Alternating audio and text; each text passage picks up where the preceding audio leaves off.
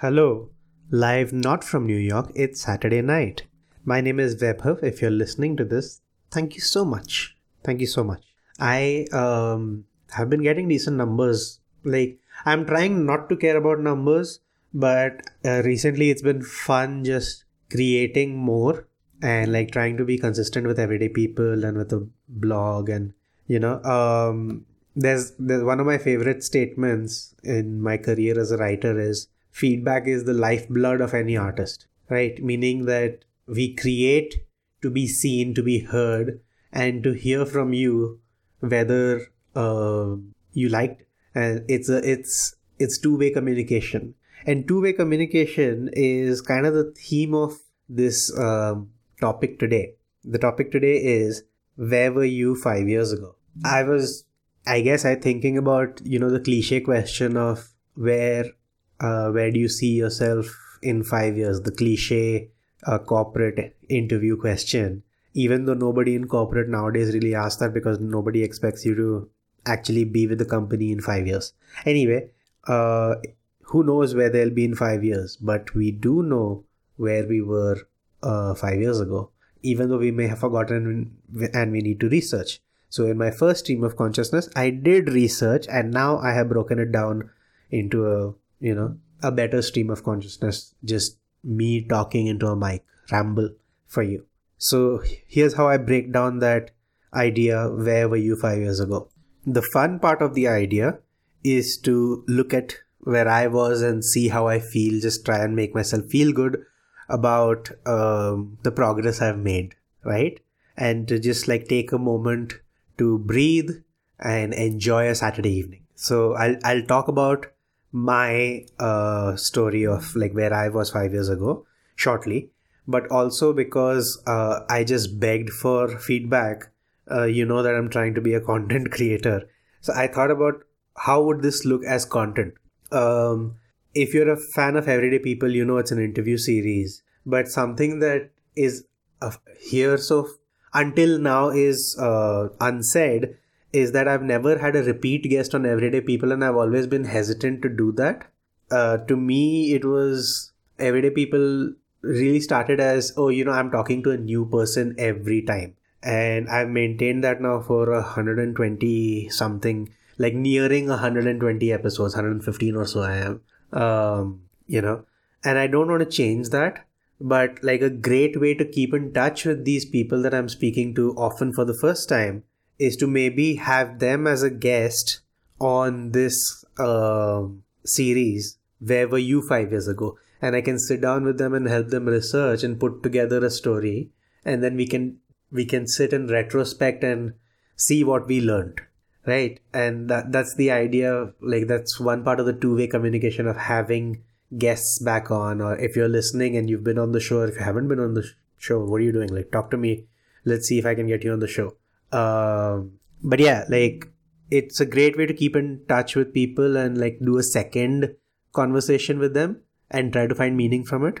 So if you like that idea, if you know somebody who I should interview for Everyday People or something, I'm trying to set up a number of feedback channels for you. So if you're listening to this on any podcast platform, the description is where you need to go to interact. And within that description, there'll be a link either to, a chat area or my Substack where you can leave a comment or so, and you'll have to come to the website to leave a comment. It's a lot of work, but if you can help me, that'd be great. If you are listening to this via email, if you're an email subscriber, then you can simply reply to the email. I'll get your feedback. If you're listening on Substack, then the post itself has a comment section that you can share in. So here's my story of where I was 5 years ago. If you find it interesting, let me know, and we'll see how we can grow this idea out. So in 2017 was a boom year for me, in the sense of I was doing well. 2016, I was ill and I started taking antidepressants for the first time. 2018, I would start antidepressants again at the beginning of the year. But 2017 was a high in between. I was very, very active on my blog. And I'm thinking I'll do like a separate analysis of, the blog and the content, and maybe like recommendations from 5 years ago. I'll make another blog post sometime soon, and like it goes as an email. So if you're an email subscriber, you get a list of recommendations of things to read/listen to. And then I was also in Toastmasters, doing a lot. And then I was living in the best house I've ever lived in, which is a fucking villa. The conditions under which I got to live in that villa at an affordable rate are like they are the serendipity of the universe, honestly. Like I was very fortunate to be able to live in that house for a very, very cheap rate, which is, like something I'll always be grateful for. It was a huge place, the freedom and everything in it. Like, I guess that's why I had this boom. Like, I was starting to enjoy it and starting to, live a more comfortable life outside of my depression and just try and see how I can be useful to the world. And so I was trying to create content. I was trying to do well at the job, and I was trying to do well in Toastmasters. I remember and here's another like story from Toastmasters, which is in March or so, I had burnt out a little bit on speeches and I had stopped for a while. And then I spent a little month sort of disconnected. I did like a couple of events emceeing, but didn't really give speeches.